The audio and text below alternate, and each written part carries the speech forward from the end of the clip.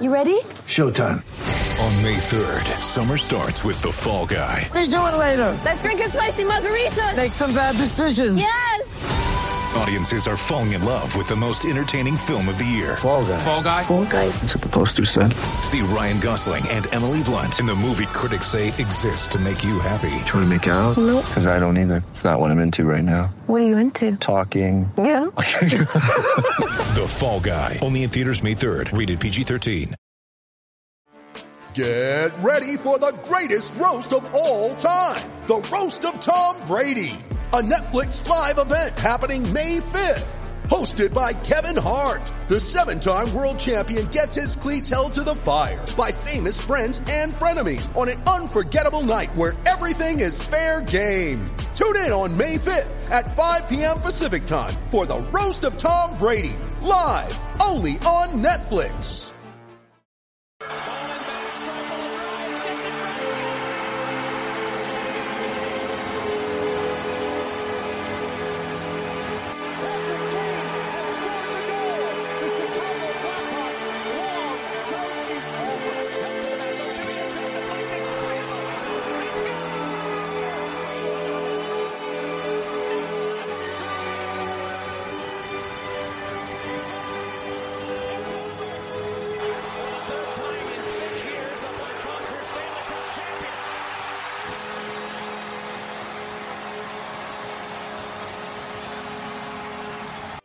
All right, welcome everyone to the PJS Cast. I'm your fill-in host Dylan for today, and joining us as our guest from the Wing Wheel podcast, Brad Crisco. Brad, how you doing today? I'm not doing too bad. Thanks for having me on. Yeah, great to have you. Season's starting. It's a new season. It's kind of like the first day of school. It's fun stuff. First, I just wanted to ask kind of how your off season's been. I mean, it was a shorter off season than what we usually have, so. Got any time to, spend with the kids and whatnot and just relax? Oh, yeah. Well, first half of the off season was spent in lockdown. So spent a ton of time with the kids. So I love them. But when the rinks opened back up and the gyms opened back up and my work opened back up, it was kind of nice to get out of the house and then, had training camp for my own hockey and first exhibition game and all that. So I've been on the ice a ton, which has been refreshing. And then, now that's done. One of the kids is in school and now the NHL is getting back in swing. So I feel like I'm like 2 weeks away from feeling normal. Yeah, I get what you mean. It's like everything's slowly starting to come back. And I feel like when we start to see full or not full crowds, but just fans in the stands in general, again, that's going to be a huge difference. And I feel like it's an exciting season to be a Red Wings fan. I mean, it's like almost all the Albatross contracts are out and it's like there's a bunch of youth coming in. I really like the moves they made at the draft this year. I'm kind of curious on what your thoughts are going into camp this year. It's certainly different than the last few years because, the Red Wings throughout this rebuild so far have held the distinction of being one of the oldest teams in the league, which is not what you want to see in the middle of a rebuild. You got Valtteri Filppula and Luke Glendening and Darren Helm and Franz Nielsen parading out there every night. And we know exactly what level of bad they all are. And, they have their moments, but going into the last few seasons, we knew the Red Wings would be bad and we knew exactly how and why they would be bad. This year, I'm pretty sure they're going to be bad. But I don't know how or why, which is exciting because this is the first season the youth movement has really started because those 4 guys I listed off, they're all gone. We're expecting Mo Seider and maybe 1 or 2 other young guys to step in. Giovanni Smith's probably looking at a full-time spot. Rasmussen's getting a full season. Zadina's going to probably get a full season on the top line.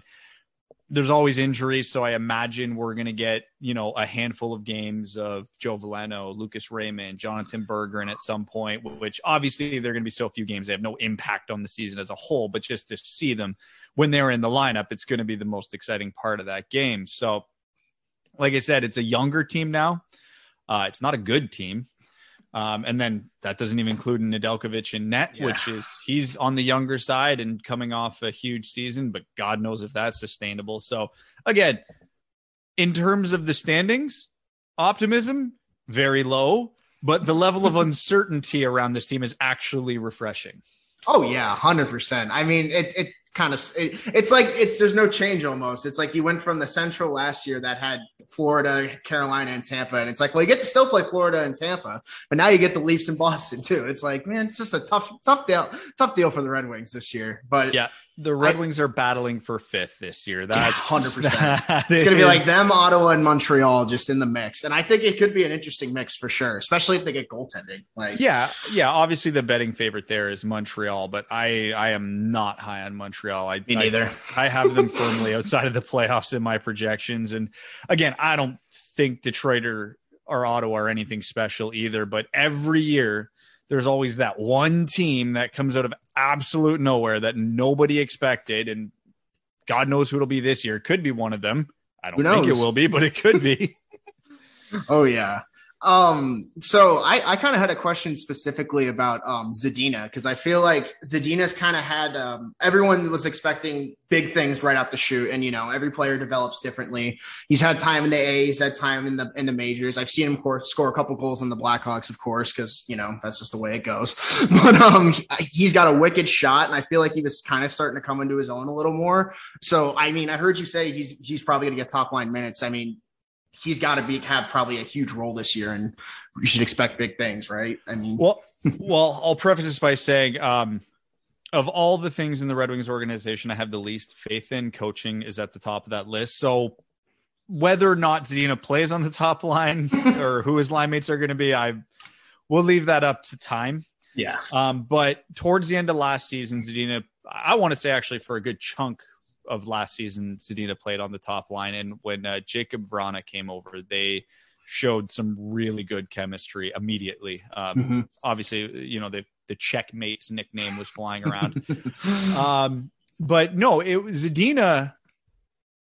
If at the end of every Red Wings game last year, you had to pick who was the best player that game, Zadina probably would have got the most games last year. He was good. He was unbelievably unlucky. He was finding new and creative ways to not score every night, missing the net on one-timers, hitting the post, having like a defenseman picking up like open net, backdoor, defenseman picks it out of the air, like that kind of stuff. Terrible luck.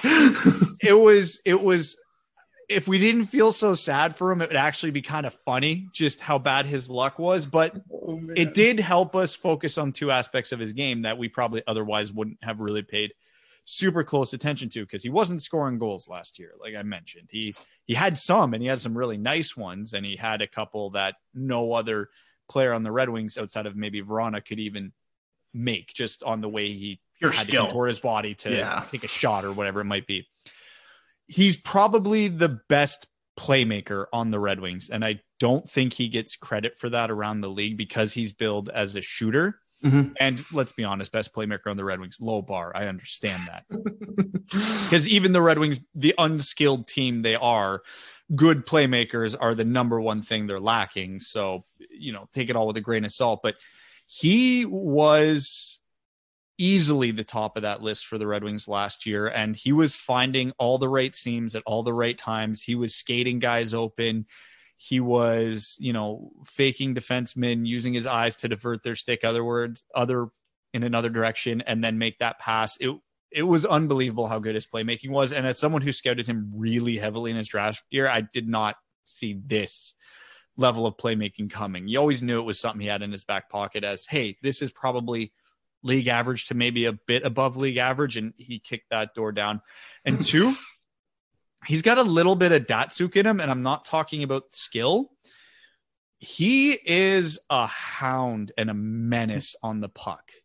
It's an underrated asset, honestly. Board battles, steals, defensive zone awareness. He is an excellent two-way forward. Again, knew it was something he had in his bag. Didn't think it would be this good. So it's funny the way things work out. I thought he was this elite level goal scorer with average playmaking and average, two-way ability. And he's this average goal scorer with above average playmaking and above average two-way play. At least that's what happened last year. So I think Zadina is going to have a big year. I think if a few bounces go his way and he can spend a whole year, close to a whole year with Vrana and a capable center. Like if I'm building the Red Wings, my first line's Larkin, Vrana, Zadina, and I don't touch it the whole year. If something like that happens, yeah, I don't think a 50, 60 point season is out of the range for Zadina. And it's all there. It just hasn't clicked yet. Yeah, and from what it sounds like, I don't know if this is like a comparison, but at least from what I heard from Red Wings fans, Kaapo Kakko was kind of the same way this year, where the chances weren't going in, but in terms of just actually driving play and winning those battles in the corners, he was there, and he was actually proving that he was more than capable of being a really good NHL player. So that kind of stuff excites you, and they're right on the cusp of that, like you said, just a little bit of puck luck, and he'll probably have like 20 goals, 30 assists or something, especially playing with Vrana, because Vrana is just such an underrated goal scorer, and he wasn't utilized like that in Washington because they had Ovechkin, and now he's going to be the shot. So it's like, oh yeah, it's going to be fun to see how much Vrana does differently than he does in Washington with that. He's just going to have the opportunity now. You know what I mean? Like he looked fantastic for the Red Wings last year towards the end. 8 goals in 11 games. It doesn't get better than that. Jeez. And then the extension was fantastic too. Yeah. I was curious as to your thoughts on Pius Suter, because as a Blackhawks fan, I thought he was fantastic last year for what role we were putting him in. He was kind of like the Anisimov between Kane and DeBrincat, just chasing the puck, and he had a great net front presence. And I'm just kind of curious where you think he slots in the lineup this year, because I could definitely see him in like a middle six role on the team. And he's a guy who's definitely shown a goal scoring ability. So it's funny where he slots into this lineup. I think every Red Wings fan has already penciled what the second line is going to be. One, because Suter is pretty much the only option for second line center. Every other center beyond Larkin is just not a top 6 forward by any stretch of the imagination.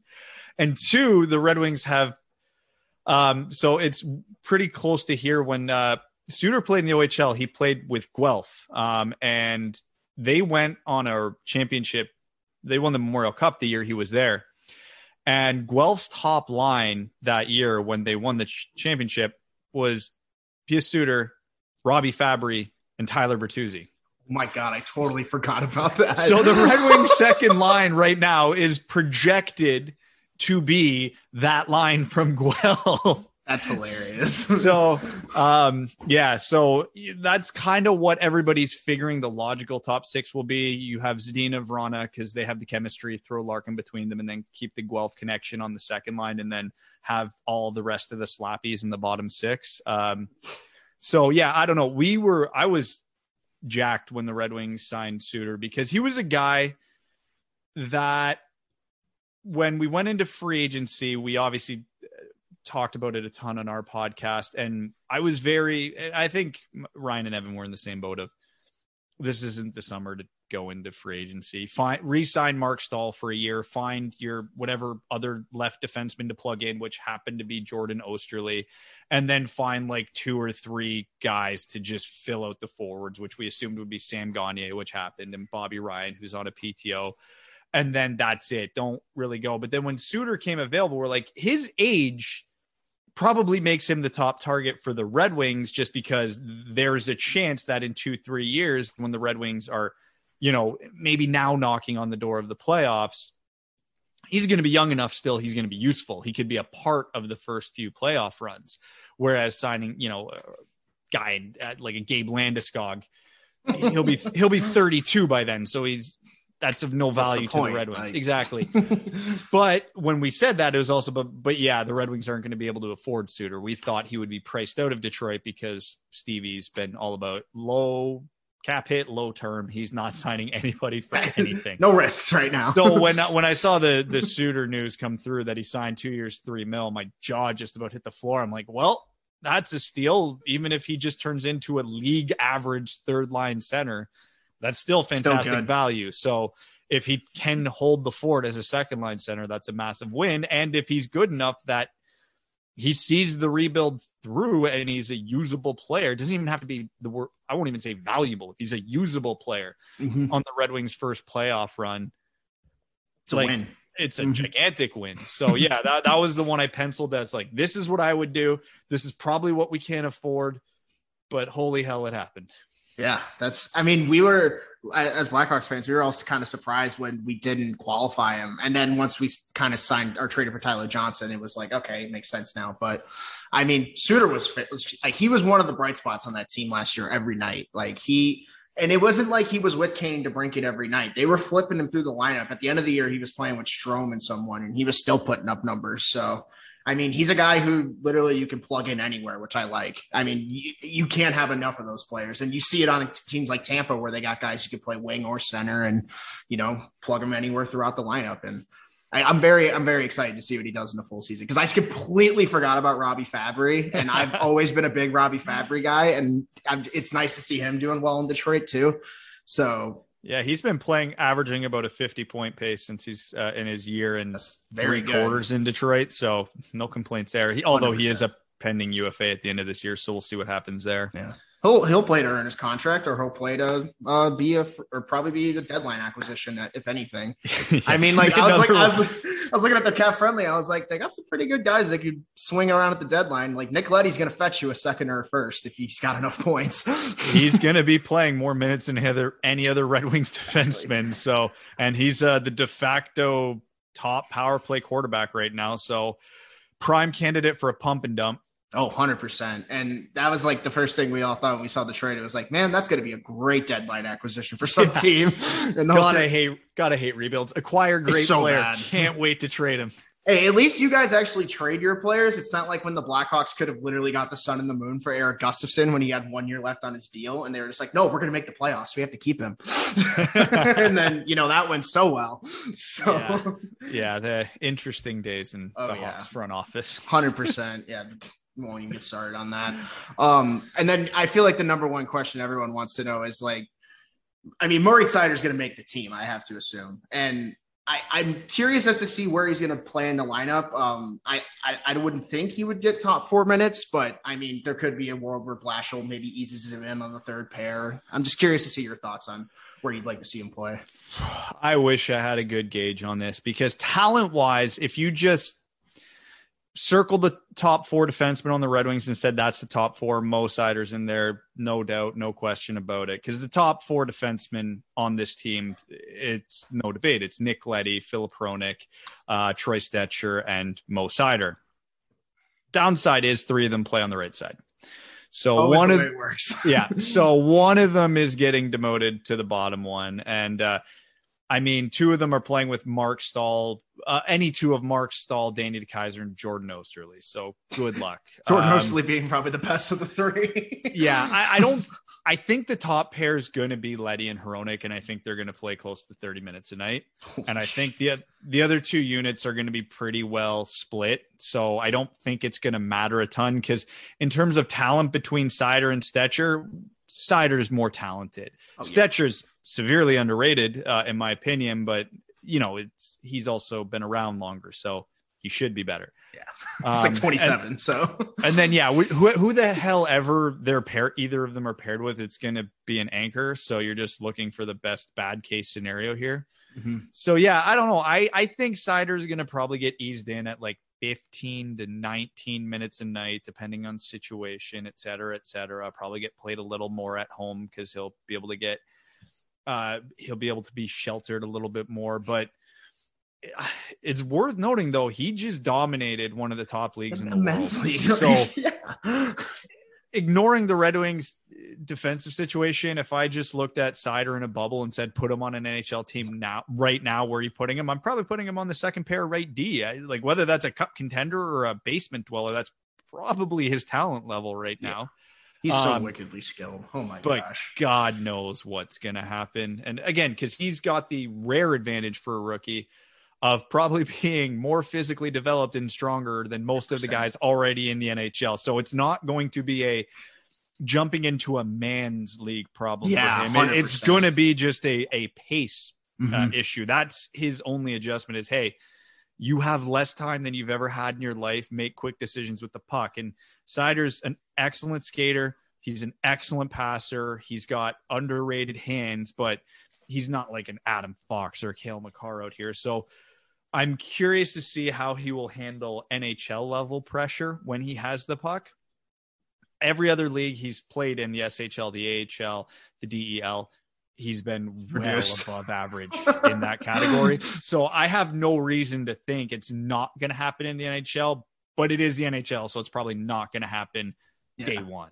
Exactly. And one thing we talked about on the show a couple of weeks ago is people just need to temper their expectations with young defensemen coming in the NHL. Like I feel like the average fan thinks Cale Makar was like 19 when he came in the NHL. Cale Makar was 21. Like he had 3 years of college hockey. Like the only unicorn I could think of that is like Charlie McAvoy, where he came in at 19 and he was excelled. He was good, but he wasn't anything special at 19. It took him a couple years. Yeah. Yeah. Like don't get me wrong. Bill Peters is a garbage person, but he had his theory on defense is still the best theory on defense I've heard out there. He's like, his saying was always 200 games. You have no idea what a defenseman is at the NHL level until he's played 200 games at the NHL level. So, we could get into an argument about Dennis Cholowski on that one, because that's my big gripe with the Wings organization. But I don't think they're going to do the same thing with Seider. So Seider's going to go through 2 full seasons. At that point, we'll probably have a really good guess what he is, but it'll be that 3rd season where we'll probably really be able to look at it and go, okay, yeah, this guy's like a top 15 defenseman in the league. And we can say that confidently at that point. I don't think we'll be able to say that for a while though. Yeah. And the best part is he doesn't have to have these massive expectations right out the chute. It's not like he's the piece that's going to push the Red Wings to the playoffs this year. Like you said, this is still a growing year and he's not going to have those top responsibilities yet, but he'll have time to ease in. And I personally think he can do very well at the NHL level as well. But it brings me to my next question, because I still can't wrap my head around why you guys still have Jeff Blashill. So I'll hop on my Jeff Blashill defense first, because I have been a very vocal critic of him. Don't get me wrong. Jeff Blashill seems like a very nice guy. Great guy. Nothing against Jeff Blashill, the person. The organization loves him. His players love him. And that's great. And that does speak to a coach. Like you want the people around you to like you, because that sounds like bullshit. That matters. Can't be Torrance. And the argument in his favor is he's never had a good team. We don't know what Jeff Blashill is with talent. I don't personally buy that argument, because there's a lot of other barometers for a coach. There's been coaches who have had bad teams, who have had successes here and there, and yada, yada, yada. My only measurement of success in his tenure, and the only one I wanted to hold him to a standard of, is the team competitive, and are the guys that we need to progress and develop as players, are they going in the right direction? And by and large, the answer to those 2 questions is no, almost universally. There's been the handful of success stories, but a lot of the Red Wings top players, and who came up through Blashill, who weren't already here, aren't where we thought they should be. Dylan Larkin took a step back the last couple of years after his breakout year. Filip Hronek took a step back. They don't play there anymore. Anthony Mantha never became the 90-point guy we thought he should be. And we saw the flashes of it, so we know it's there. Andreas Athanasiou could never be the guy they wanted. Dennis Cholowski might be the most mishandled, that's a tough one, defensive prospect I've ever seen in NHL history. Philip Zadina is a great player, but again, we would like him to be further than he is right now. And I can keep going down the list. And now there are success stories, because Hronek regressed this year, but his season before was way above what we thought he would be at that point. So that's definitely a favor in Blashill's corner. Tyler Bertuzzi, we didn't think he would be a top line player. Here we are, maybe a little bit by default, but he is legitimately good. Yeah. So that's a very much a check in Blashill's favor, but it's just in his entire tenure, and somehow he's the 3rd longest tenured coach in the NHL. The Red Wings routinely get caved. They had a 17-win season, and in that 17-win season, they lost by 4 more goals. I want to say it was 17 times. So they got blown out as many times as they won. Like, I don't care how you have NHL players. It's a bad team. I get it, but that was not acceptable. And they were getting above average goaltending that year. That's the worst part about all of it too. Like Bernier was never bad in Detroit. No, Bernier Bernier deserves a statue in front of the building for what he did in his 3-4 years with Detroit, because he was unbelievable. But yeah, so it's just, you look at it as a whole. And then last year, he went to this hyper defensive model to kind of stem or plug the bleeding. And it kind of worked in the sense that the Red Wings did turn into a league average defensive team. Goaltending again had a lot to do with that, but you could tell they weren't getting caved in their own zone as often. So when you can have that level of defense without sacrificing the offense, it's a win. Except the offense plummeted. It went into a black hole. They were the worst, I think they finished 31st in the league in terms of goals for. I think they beat Anaheim out by 1 goal. And it's not even that they weren't scoring. They weren't generating chances. They weren't generating offensive zone time. They went 41 power plays in a row without scoring a goal at one point, without changing anything on the power play, might I point out. Yeah, that's coaching at that point. I'm sorry. Yeah. Like Filip Hronek, I love him as a defenseman. He's a great player. He might be the worst power play quarterback in the NHL, but he was in that spot every one of those power plays, and it never changed. Oh, man. He has a wicked one-timer from the left half slot, the OV spot. He should stand there in the power play and never move, but he was the quarterback who was just sending shots into guys' shins, like more than he was even getting ice time somehow. It was his shins remarkable. per 60 were through the roof. It was unbelievable. He was the best penalty killer for the opposition, but he was in that spot every single time. So, and then, I can nitpick Blashill's systems. I don't like his breakout. I don't like his forecheck. I don't like the way the Red Wings transition the puck. All that stuff can be fixed, and I get it. You coach to the talent level you have. I agree with that to a bit, but just there's so much negative that I can pull out beyond just the results that, for me, I think it's a mistake keeping him around. But here's the beauty of a rebuild. I could be on my ass about all of this. He gets a good team, completely changes his philosophy, looks like a different coach. Red Wings are winning. We're happy. Who cares? I'm an idiot. Yeah. They're right to stick it out. Yeah. There is still a very strong likelihood here that I'm wrong. And I'm very excited about that possibility. I don't think I am, or else I wouldn't hold these opinions. But he had to play Darren Helm 15 minutes a night over the last couple of years. Doesn't have to do that anymore. He doesn't have to do that. This year is going to be his first test because he's got a very young lineup. He doesn't have that, hey, I know Glendening, Ernie, and Helm aren't really going to score when they're on the ice, but I also know we're probably not going to give up too many goals when they're on the ice. He doesn't have that luxury anymore. He's got to teach Mitchell Stevens and Giovanni Smith and Michael Rasmussen to be those guys, to be like, hey, when you're on the ice, control the bleeding and maybe chip in a few goals. Maybe let's push the pace a little bit. Let's not just sit in a 5-man unit, because I understand the hard defensive system when you have no talent, but if you don't score goals, you're not winning goddamn games. And they didn't score at all last year. So they have guys who can put the puck in the net, because for all the good defensive awareness is the polite way of putting it that Glendening and Helm had, they couldn't score. Stone hands. Yeah. Giovanni Smith and Michael Rasmussen are very much fourth line players in the NHL, but they have offensive touch. So when they do get down the ice, they can make things happen. So this is Blashill's opportunity to prove, hey, we can do it both ways now. I can coach a young team. I can coach talent. The Red Wings should take a step forward this year. Not a big one, but they should take a step forward this year. So if that doesn't happen, that's on him. And it's tricky too, because they did just upgrade, in theory, their goaltending. So if Nedeljkovic is just saving their ass every night, that doesn't count. Yeah. It's like, it's the same thing that's happened the last 3 years. I don't know what to tell you. I got one last question before I appreciate you coming on again, by the way. Pierce and Jimmy wanted me to ask you just what your thoughts were on what the Blackhawks have done this offseason, because they've done anything but stand pat. Let's just put it that way. I mean, okay, so let me dance around this carefully, because I understand. You can be brutally honest. Trust me. We spent 3 months shitting on them. So I understand what Stan Bowman is doing. I don't want to bring the assault allegations into this because it feels unrelated, but to me it's very related. It's very related. We talked about this. Dan Bowman knows he's on the clock. He knows that this is probably not going to turn well, even if he's not legally culpable.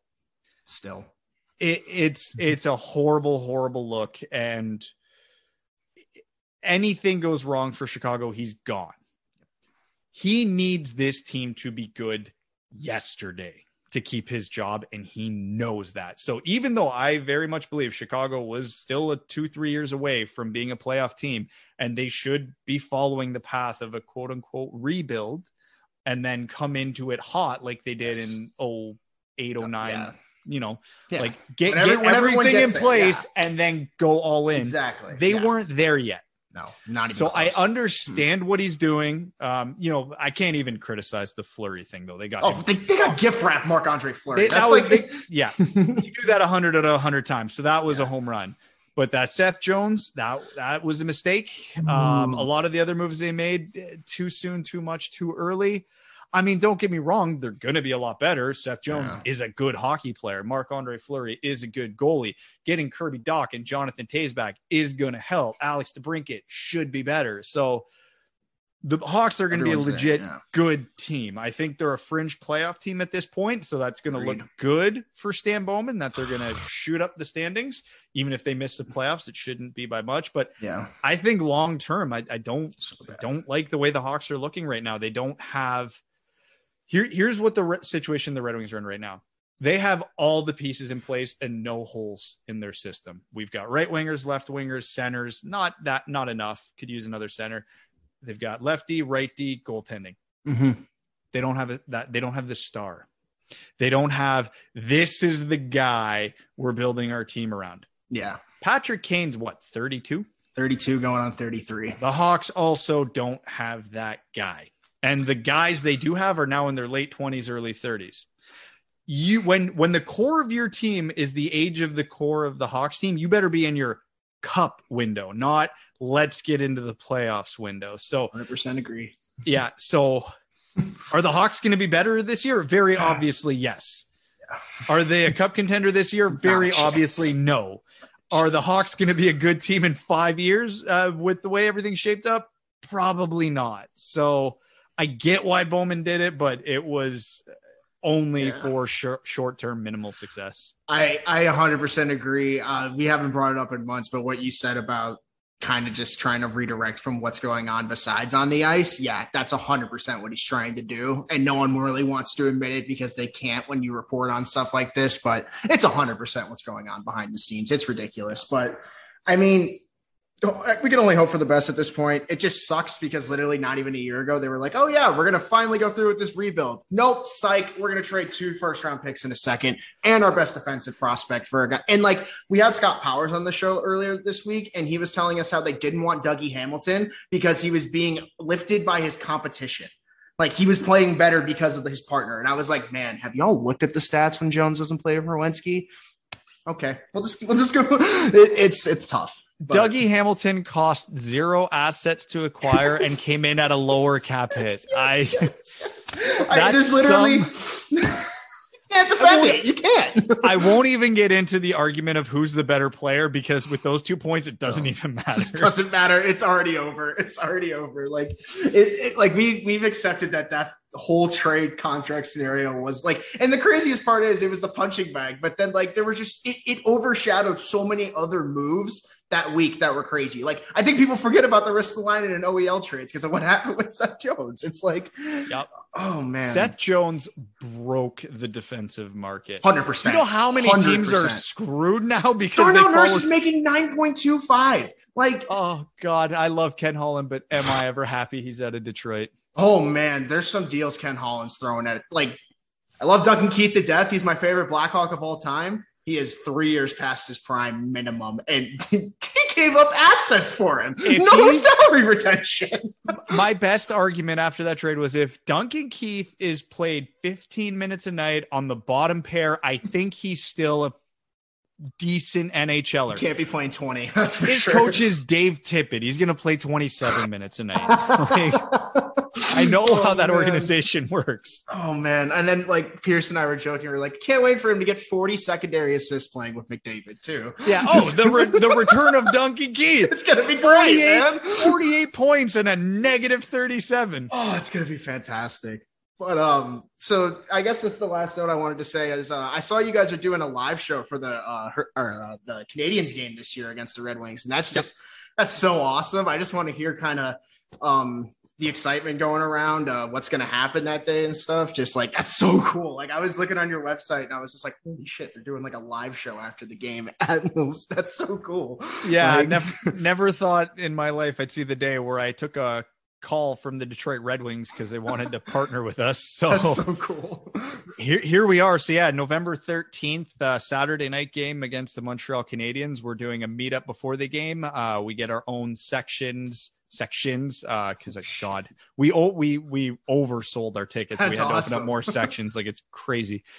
So yeah, everybody gets to sit with us, watch a game with us, yell profanities at Montreal and Marc Bergevin if he's in the building. And after we're doing a live recording / Q&A thing. That's awesome.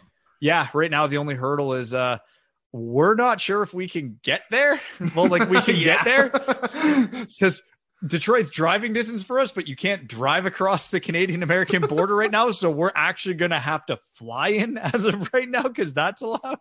So it's a bit of an annoyance. Crazy that you can fly, but you can't go drive over the border. That's on it. Yeah, honestly, like we're all double vaxxed. We all got like we can give you negative tests. We don't care, but no, we're going to have to fly in for this day. Wow.